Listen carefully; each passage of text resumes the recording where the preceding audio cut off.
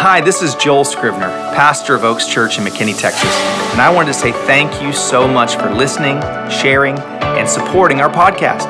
I know that today's message is going to inspire you, challenge you, and empower you to fearlessly follow Jesus like never before. Now, let's check out today's message.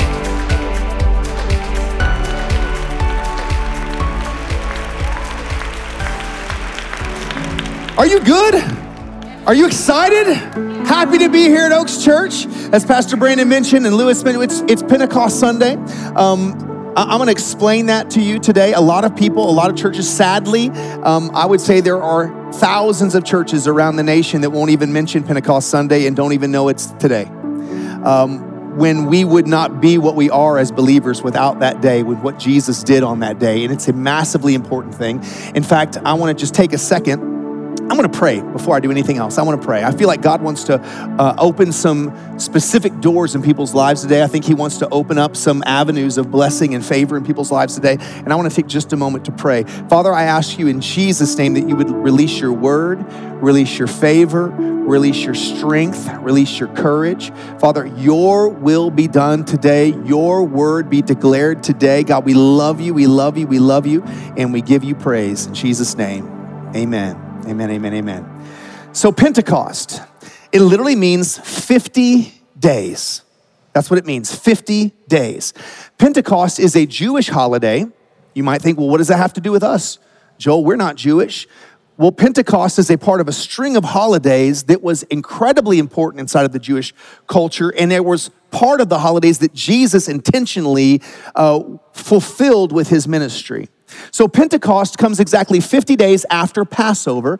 Passover is the day where we celebrate, or the Jews would celebrate, the death angel passing over them in the land of Egypt because they had put the markings of an innocent lamb, the blood of an innocent lamb on their doorpost to identify that they belonged to God, and the death angel passed over, and anyone in the nation of Egypt that did not have the markings of the blood of the lamb they lost their firstborn son that night. They lost the firstborn male out of their flock, out of their herds. It was a massive death that happened all across the nation. Every single household that was not marked with the blood lost and had death on that night. Tragic. But it was the thing that broke Pharaoh's back, essentially, and he released the Jews, and they escaped. They crossed the Red Sea. Pharaoh's army was destroyed in the Red Sea. They go into the wilderness, and now they're in the wilderness, and Moses goes up on the mountain to seek and to have an experience with God. He comes down from the mountaintop with 2 tablets, 10 commandments, and it was on exactly the 50th day after they had been released from Egypt as slaves. So they celebrate that day in the Jewish culture as the day that they were given the law of God. They were given the commandments of God, and they celebrate. It's a massive holiday that comes, it's called the Feast of Weeks.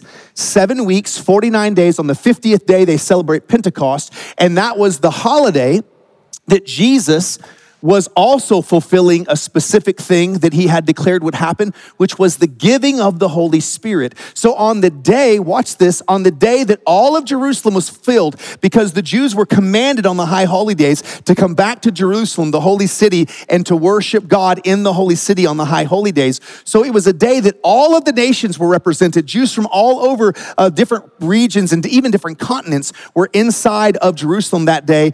And Jesus, on the day they're celebrating the giving of the Torah, the giving of the Word of God, they now are given the Spirit of God. And Jesus declared, the Bible declares, that God's Word would be written on the tablets of your heart, that the Holy Spirit would fill you. I've watched with my own eyes, I've seen moments where someone was miraculously saved that had never been in church, had never heard the Bible, but were miraculously saved, and instantly they begin to declare things out of their mouth that were in the Bible and they'd never heard the Bible. God just wrote things in their heart by the power of the Holy Spirit. I could tell you the story of Victor Estrada, who was a demon-possessed man and that we ran across in Hollywood on a missions trip. We had about 50 teenagers, and we're staying at the Oasis of Hollywood, and we were doing street ministry all around Skid Row, all over LA, and up and down Hollywood Boulevard. And Michael and I, another pastor buddy, we were walking to go get yogurt. And we're going to get yogurt, and we run into this demon-possessed dude. We didn't know he was demon-possessed, but he instantly was demon-possessed. We began to try to pray for him, and he began to manifest. I'm talking hissing, biting. It was like out of a movie, like out of exorcism actually happening. Mike and I look at each other, and we're like, in the name of Jesus, we begin to take authority over this demon, cast the demon out in a yogurt shop. Pinkberry. Hollywood and Vine, right there at Hollywood Boulevard. Cast this demon out. The dude gets radically saved, literally at the table. There's a line of people getting yogurt. We're doing an exorcism in a yogurt shop. People are just minding their own business. I want to give me a yogurt, for crying out loud, put some berries on it, get me the heck out of here. We pray for this guy, literally the entire taking authority of this demon. When he finally was able, he couldn't say the name Jesus. The demon would not let him say the name Jesus. When we finally got him to that place where he could say the name Jesus, the power broke off of him. The demon's power broke off. He literally almost passed out. We then prayed with him to get filled with the Holy Spirit. He instantly begins to pray in the Holy Spirit, hands raised up, praying in a heavenly language right there in the middle of a yogurt shop. Then we're like, let's go ahead and we're going to help him. He couldn't even walk. We have to help him get out of this place. And he's a little Cuban. He's a little Cuban guy, Victor. We get out and he finally kind of gets his strength and he goes, "Oh, pastor, you don't know what you did, pastors. You don't know what you did. You don't know what you did." And he goes on to explain, watch this. When he was 12 years old in Cuba, he went to a satanic ritual with his grandfather. His grandfather had him drink blood and invite this demon in. He went home from that event and murdered his own family, murdered his parents, had been on the run for the last 38 years, been driven by this demon. People had tried, he's like, everyone tried, pastor. Nobody could cast it out. But Jesus delivered him. Jesus delivered him. And I watched Victor Estrada instantly go from a demon-possessed drug addict to preaching the gospel and quoting scripture all over Hollywood Boulevard. I'm talking biblical proportions, miracle of biblical proportions. What I saw with my own eyes. And we have churches all over the world that don't believe that happens anymore. Don't believe that the authority of Jesus Christ is available for us. Don't believe that people still get healed. Don't believe that tongues is still available. Don't believe that prophecy still happens. They've been taught a bad doctrine. It's a doctrine of demons. The Bible talks about doctrines of demons. Well, let me ask you this question. Who would want you to believe that you no longer have access to any of God's power? Satan or God? Pretty easy, right? See, the church has been through a lot. The church was originally a very Jewish church. The Church of Jesus Christ was a very Jewish church. They were all Jewish. It was years before Gentiles began to get saved. You know what they also were? They were all filled with the Holy Spirit. Did you know that every single writer of the New Testament spoke in tongues? Did you know that there's two ways to get people to leave your church. Talk about tithes, talk about tongues. People will just leave. Out, check. Mildred, it's one of those churches. Let's go. But I will stand before God on whether I preach the whole gospel or not. And Jesus actually said that one of the signs of people that would believe in him would be that they would cast out demons, they would heal the sick, they would speak in tongues, and they would take authority over deadly situations like serpents and scorpions and whatever. He talked about authority. And all of that was released to us on a holiday called Pentecost. 50 days, the giving of the Holy Spirit.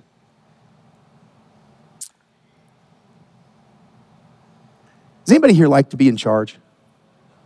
Like to be the boss? I like to be in charge. I married a woman who likes to be in charge too. We have good conversations, oftentimes. Very clear. No mistaking what is being said. Voices are raised. Happens. I remember our daughter, Sydney, she's got a really unique personality. And I remember this is part of the curse of being a pastor's kid. You get to be part of the sermons and people hear stories from your childhood, but it's okay. You'll be proud. She was a natural born leader. I remember being on the playground. She was about maybe 3 or 4 and she was playing follow the leader with some neighborhood kids and she was in the middle of the pack and she's following and all of a sudden she just takes off to the right. And I'm like, Sid, where you going? What are you doing? She goes, I'm the leader. I'm the leader. And she just goes off, just takes off. And then finally, she keeps walking around. She's doing what she wants, and she's the leader. And all the other kids start following her. She's the leader. Just had it in her. You know, Jennifer's like that. I had that. Some people they just take the lead. That's just kind of their personality. Other people sit back a little bit. Everyone's got different gifts and different skill sets or whatever. But I remember I was 14 years old when in my martial arts studio, I was probably a red belt or something. And my instructor said, hey, Joel, warm up the class. And I'm like, oh, okay. I'd never done it before. And I start warming up the class, and he had to take a phone call. And I see him about 15 minutes later peek through the blinds and give me the thumbs up and then give me the keep going. And I ran the whole class. And then it was time for the next one to start. He, hey, psst, get going. And I run the whole next class. He never come back. He took the day off. Here's child labor, 14-year-old child labor. But the next week I got hired. $4 an hour, let me tell you what, cash money. 1985, 86. I mean, it was an amazing experience that I loved being in charge. I remember any of you that grew up in the 80s, my mom had to go back to work. And when she went back to work, I was the fourth grader. I had two little sisters at Linwood Elementary School. And my job was to have a key around my neck that would open the house. And it was my job to make sure my sisters got home safe and got in the house. And in the 80s, what did they call it? Remember? Latchkey kids. What a weird name, latchkey kids. But we wore these little keys around our neck, and to me, a key was power.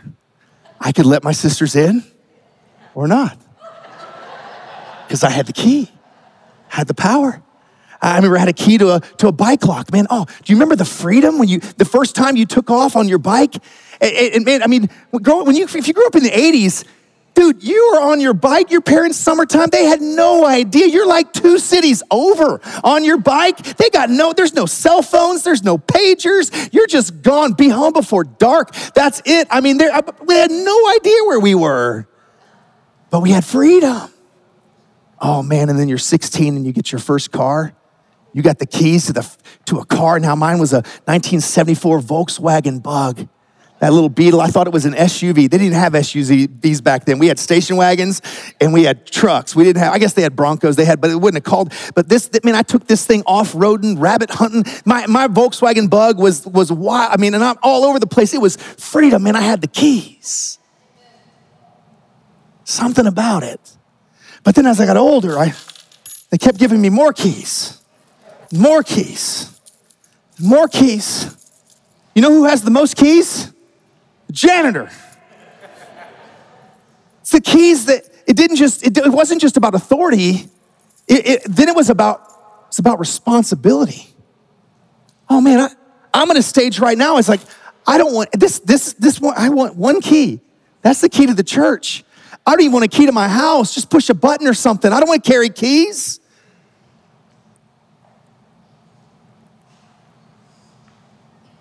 Jesus talked about how he had all authority.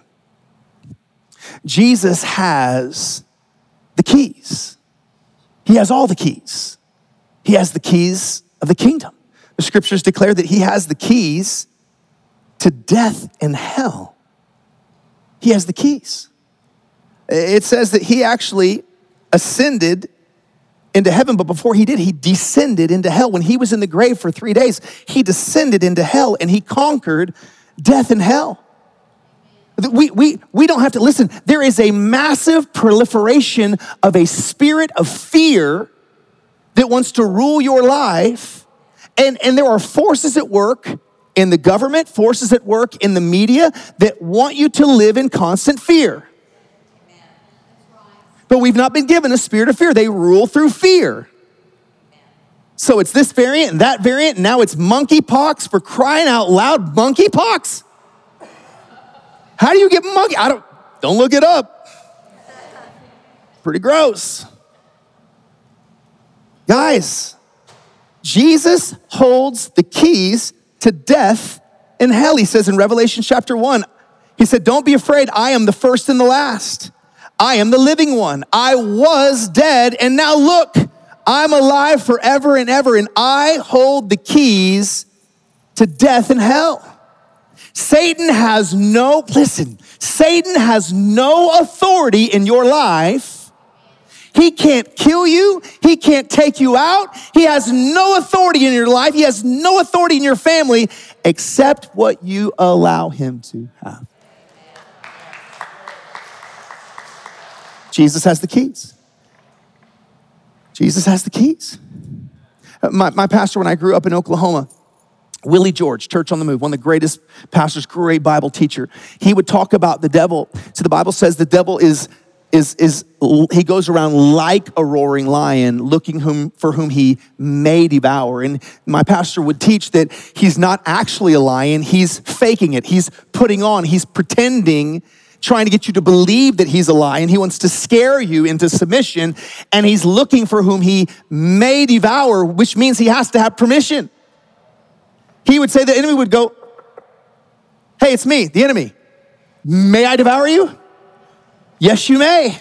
And the decisions that we make, the relationships that we keep, the habits that we have, different decisions, it potentially can give him permission in our lives to devour us.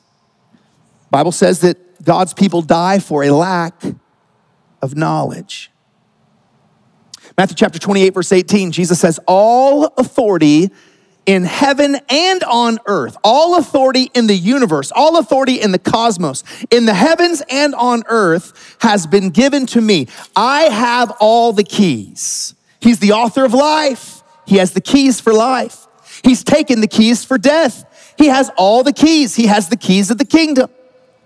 Heaven and earth, all authority. They've been given to me. Therefore, he says, go and make disciples of all nations.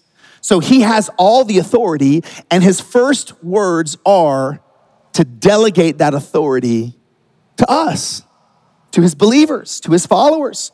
And what's our mission? It's called in Scripture the Great Commission. It's a mission that we all share. We are all missionaries, partners on a cooperative mission.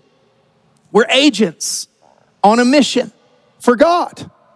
And the mission is to disciple nations, to have influence for the kingdom over nations, people groups, countries, influence, baptizing them in the name of the Father, the Son, and the Holy Spirit, and teaching them to obey everything I've commanded. And surely I am with you always to the very end of the age. Jesus has authority, all authority. What is the word authority that Jesus used? In the Greek, it's the word exousia. Exousia. It means executive power. The CEO.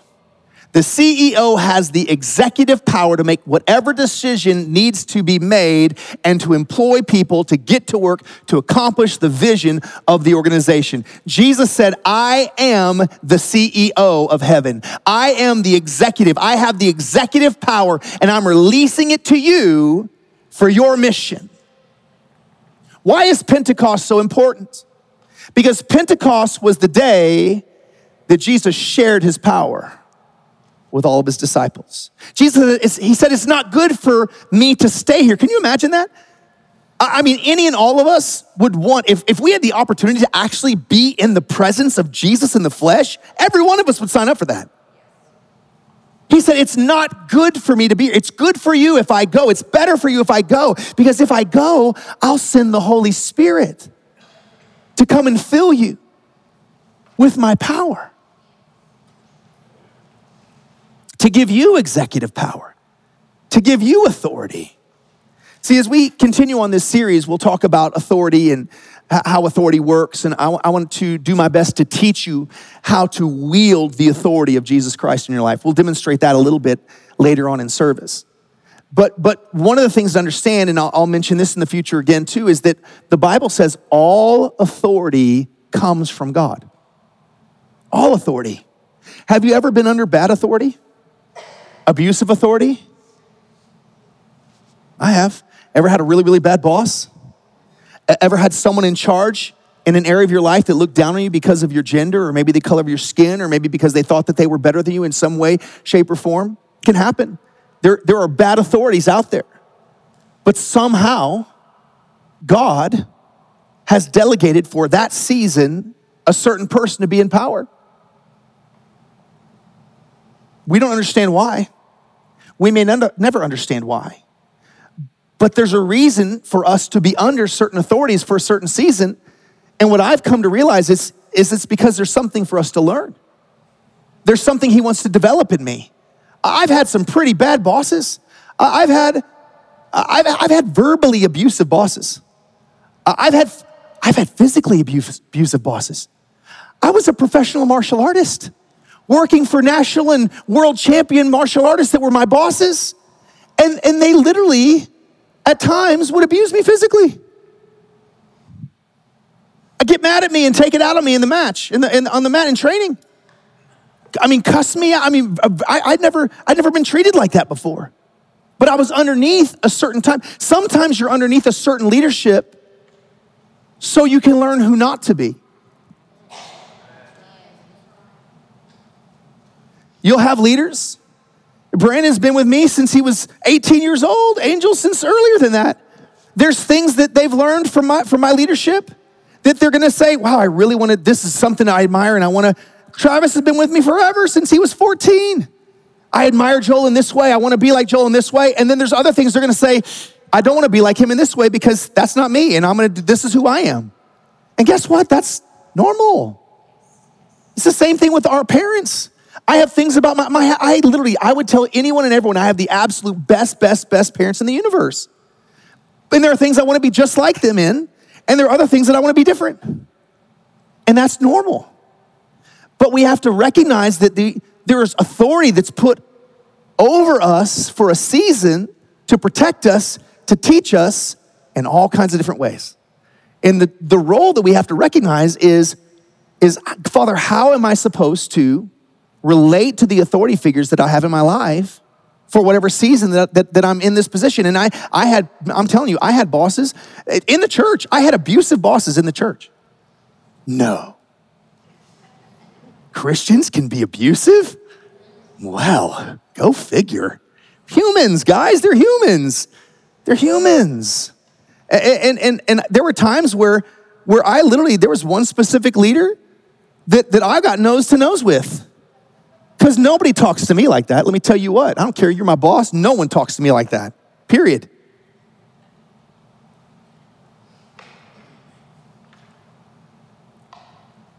But then I had to submit to authority because he was still my boss. But he had to recognize that I'm a grown man. I'm not one of your little flunkies. Don't talk to me like that, sucker. Take you out back. I don't care about this job. I might get a promotion. Don't know what happened to him. He's gone.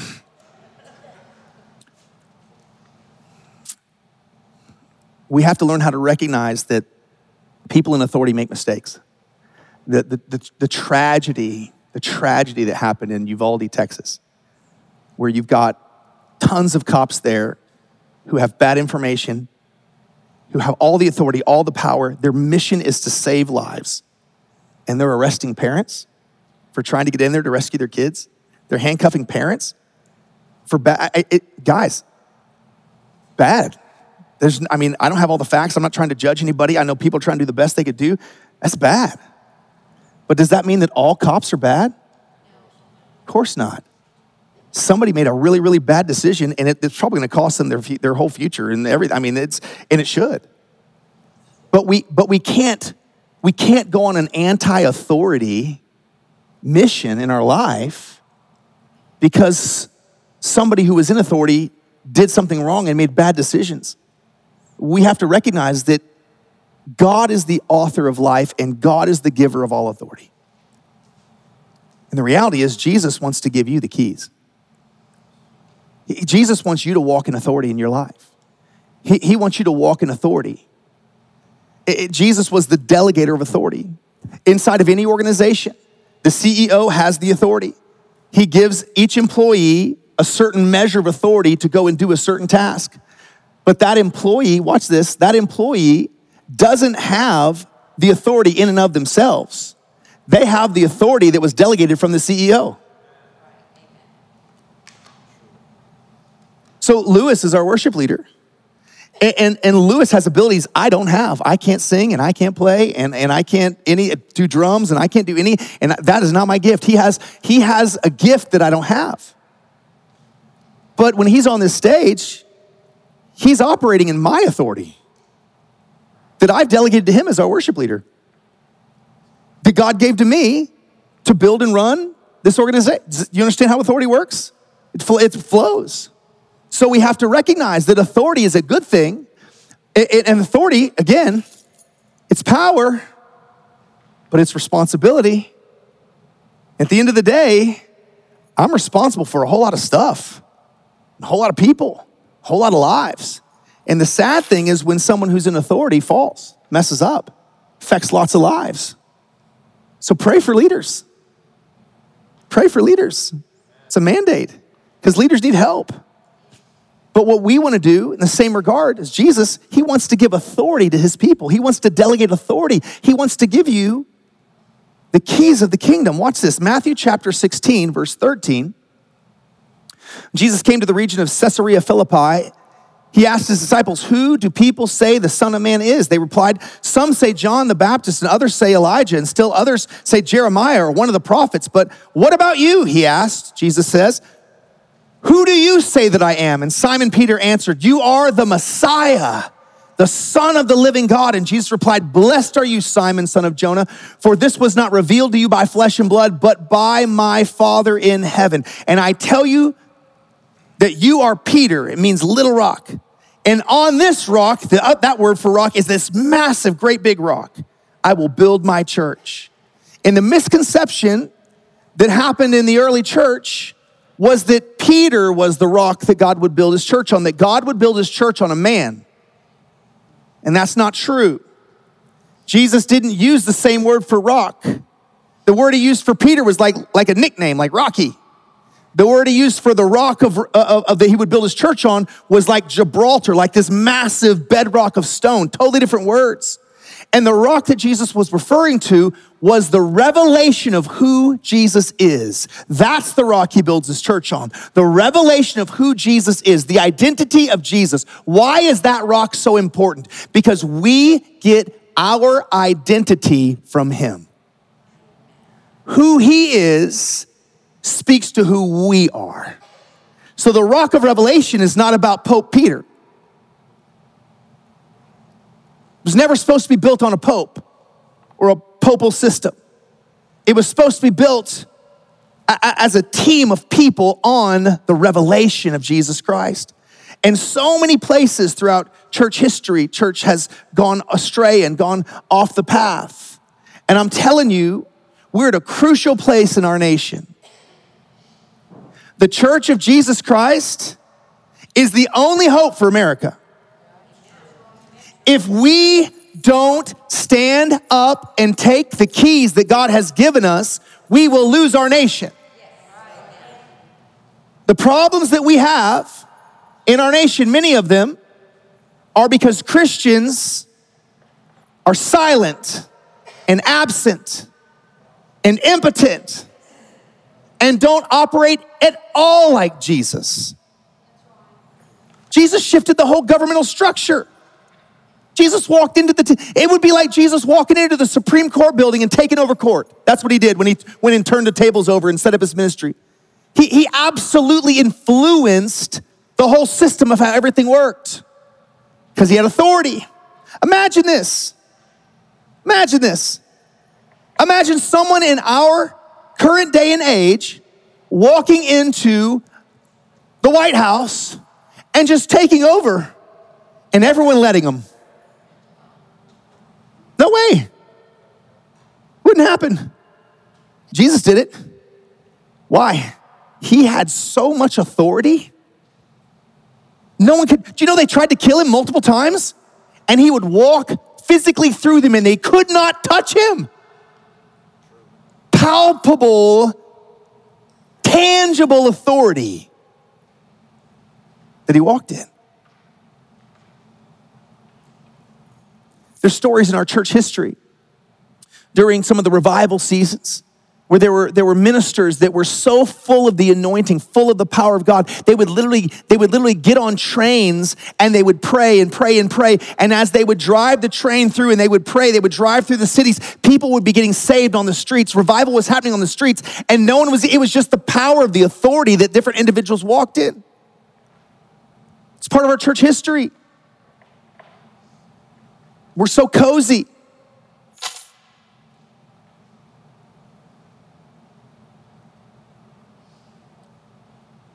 Come to church, it's too loud, it's too soft, it's too dark, it's too light, it's too hot, it's too cold. He yells too much. They didn't sing my favorite song. Nobody shook my hand. I thought they were gonna have donuts. They didn't have donuts. The coffee was, they don't have a playground. How am I supposed to go to church? I can't even.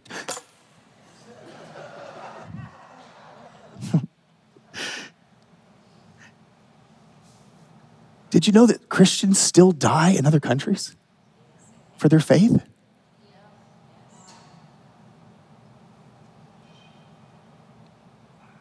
And we're over here focused on meaningless stuff. We got one of our missionaries right now. I can't tell you where. I made a mistake of saying where and saying her name. Her life's in danger. She's in a country where it's illegal to be a Christian. It's illegal to proselytize. She's a Christian who's a Jew. And now they've passed a law. She was able to be in the country as a Jew undercover, really a Christian.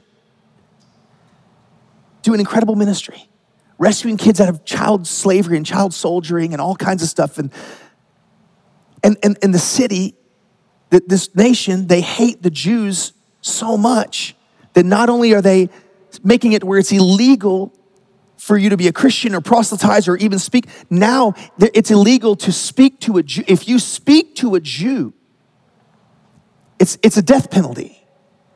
And we got a lady on the mission field in that country, and her and all the people that work with her, their life is in danger right now because they're working for Jesus. And we're worried about the line at Chipotle.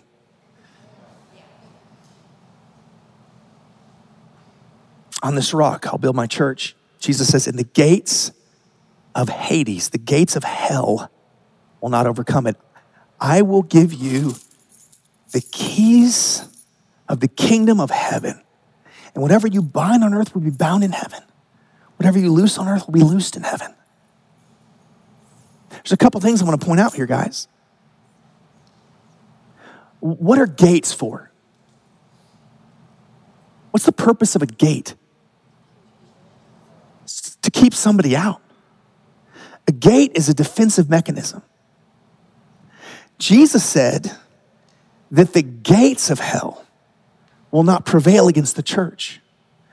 What that speaks to is that hell is on the defense and we're on the offense, but we don't know it. We don't know it. Guys, it is so hard not to be hopeless about our nation right now. So hard not to be hopeless. So hard not to be heartbroken. So hard not to give up complete belief in anything and everything that we thought we knew about when we were raised. And we feel like we're just trying to stay behind our little gate. And Christians are supposed to be on the offense. The gates of hell will not prevail against us. We have the keys of the kingdom of heaven. We have the authority of Jesus Christ. We're not supposed to be living on defense. Sure, you have to have a good defense. Sure, you have to guard yourself. But we're supposed to be on the offensive. We're supposed to be on the attack. We're supposed to be, Jesus calls us salt and light. He says we're the salt of the earth. God, we don't even know what that means anymore. Man, they're just good old boys. My salt of the earth, just good old boys. Just the salt of the earth. Flyover states, salt of the earth. No. Salt In this age, this is the age before electricity. This is the age before refrigeration. This is the age where the only way you could survive is to have salt to preserve your food. We are the preservative for the world. We are the only thing, guys, you have to understand that. You are in this world to be a preservative. You are in this world to add seasoning, to add flavor, to have influence, to make a difference, to affect change. Jesus says if the salt loses its saltiness, it's good for nothing. Throw it out in the street, melt the ice, drive over it. I'm telling you, Christians are being driven over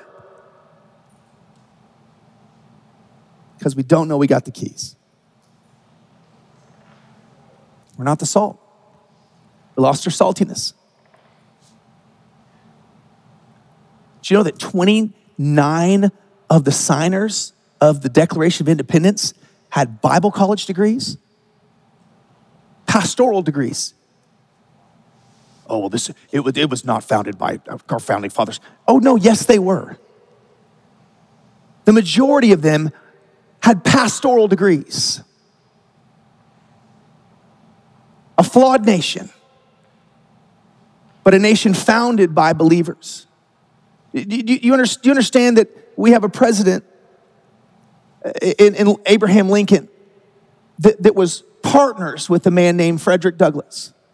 And the two of them worked together, a white leader and a black leader, to abolish slavery. They were partners. Frederick Douglass read the Constitution.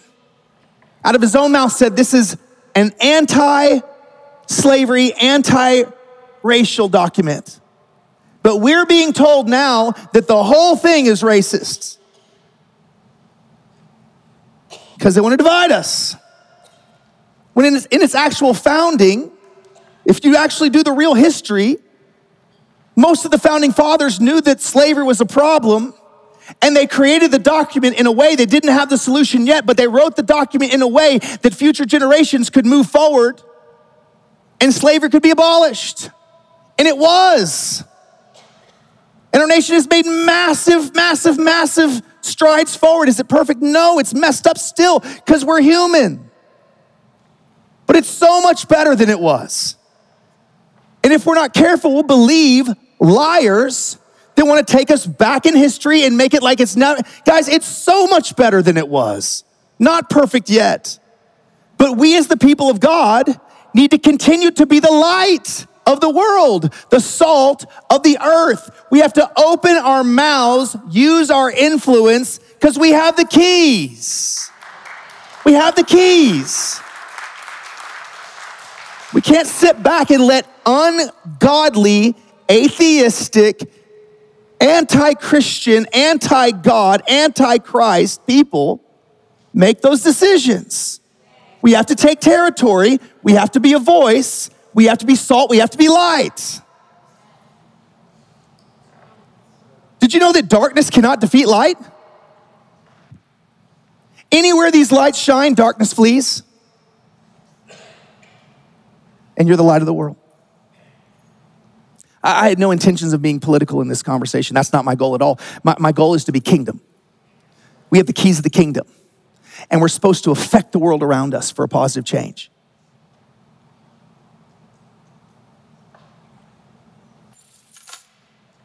You are an agent of change. That's what salt and light is all about. And the method that Jesus used to put his authority inside of you was the Holy Spirit. Jesus' work was not finished when he died on the cross. Jesus' work wasn't finished when he rose from the dead. Jesus was in the grave for 3 days. He rises from the dead. It says for 40 days, he appeared and disappeared and taught them the scriptures, taught them about the prophets, taught them about all the different things that they should have learned and should have understood. He unveiled the scriptures to them. And then he ascended into heaven on the 43rd day. And 7 days later, He says, wait in Jerusalem until the Holy Spirit comes and you're filled with power. The Spirit's gonna be poured on you and you'll be filled with power. 50th day. Luke 24:49, I'm going to send you what my Father has promised, but stay in the city until you've been clothed with power from on high. He said to them, it is not for you to know, this is Acts chapter 1, verse 7, not for you to know times or the dates my Father has set for his own authority, but watch, but you will receive power when the Holy Spirit comes upon you, and you will be my witnesses in Jerusalem, Judea, Samaria, and all the ends of the earth. You'll receive power. That word power is the word dunamis. It's the word we get dynamite from. That's the type of power. You have dynamite power inside of you by the Holy Spirit. And you know what that word witness is? It's the word martus. It means martyrs. That's a hard sale. It's a tough altar call. But that was Jesus' altar call. I'm gonna give you dynamite power so that you could have the ability to die for me. We live a cushy experience here in McKinney, Texas, Collin County, wherever you live. But we've got missionaries, we've got believers all over the world that are dying for their faith in Jesus. And I'm telling you, if we don't stand up and take the keys, there will be Christian martyrs in America again. It will happen if we don't take the keys, if we don't be the salt, if we don't be the light. Well, Joel, I don't know what to do. Well, the number one thing you need to do is get filled with the Holy Spirit. Get filled with the power of the Holy Spirit. Get filled with the supernatural nature of the Holy Spirit and allow God to begin to unveil what you're supposed to do. Let God begin to show you what you're supposed to do. Let God begin to divinely connect you. You can't do it without his power. That's why he said, you have to stay here. You cannot do the mission without my power. You have to have the authority, the exousia, to get the mission done. To even understand the mission, you have to have the authority. I want you to stand with me today, if you will. And I just want to pray over all of you. I want you to, if you would, just lift your hands like this, like you're receiving a gift. In fact, I want you to kind of just close your eyes and imagine you're a kid on Christmas morning and you got your hands up and there's this giant package, this giant gift being handed to you. The gift of the Holy Spirit is an incredible gift, because the gift of the Holy Spirit comes with all kinds of different gifts. It comes with the gift of a supernatural prayer language called tongues. It comes with the gift of prophecy, the ability to hear the voice of God and understand what he's saying and say what he says. It comes with the gift of supernatural knowledge and supernatural wisdom. It comes with the gift of being able to pray for people and see them healed. It comes with the gift of being able to pray for certain things and seeing miracles happen. These are the gifts that are inside of the gift of the Holy Spirit given to you so that you could actually be like Jesus. Just pray this prayer with you. Say, Jesus, I believe in you. I want the fullness of everything you intended for me. I believe you rose from the dead. You're the Son of God, my Savior, my Lord. And I ask you to fill me with your Holy Spirit. Fill me all the way up. Every ounce of power, every ounce of authority. Give me the gift of the Holy Spirit and all the gifts that come along with it so that I can operate in your supernatural power, your supernatural authority. In the name of Jesus, in the name of Jesus, I receive the Holy Spirit. I receive the Holy Spirit. Come on, just lift up your hands, begin to worship the Lord. We're gonna sing for just another moment. Lift up your hands, just begin to sing. Some of you may begin to sing in your new language. You've got a heavenly language. The Lord's gonna begin to inspire you. He's gonna put words in your heart, just go with it. He's gonna give you your own melody, just go with it. Just begin to worship him however you worship him, in spirit and in truth. We pray this message has blessed your life. And if it has, we want to invite you to sow into what God is doing here at Oaks Church. It's as simple as going to oakschurch.com and clicking the Give button. On behalf of Oaks Church, thanks for listening and have a great week.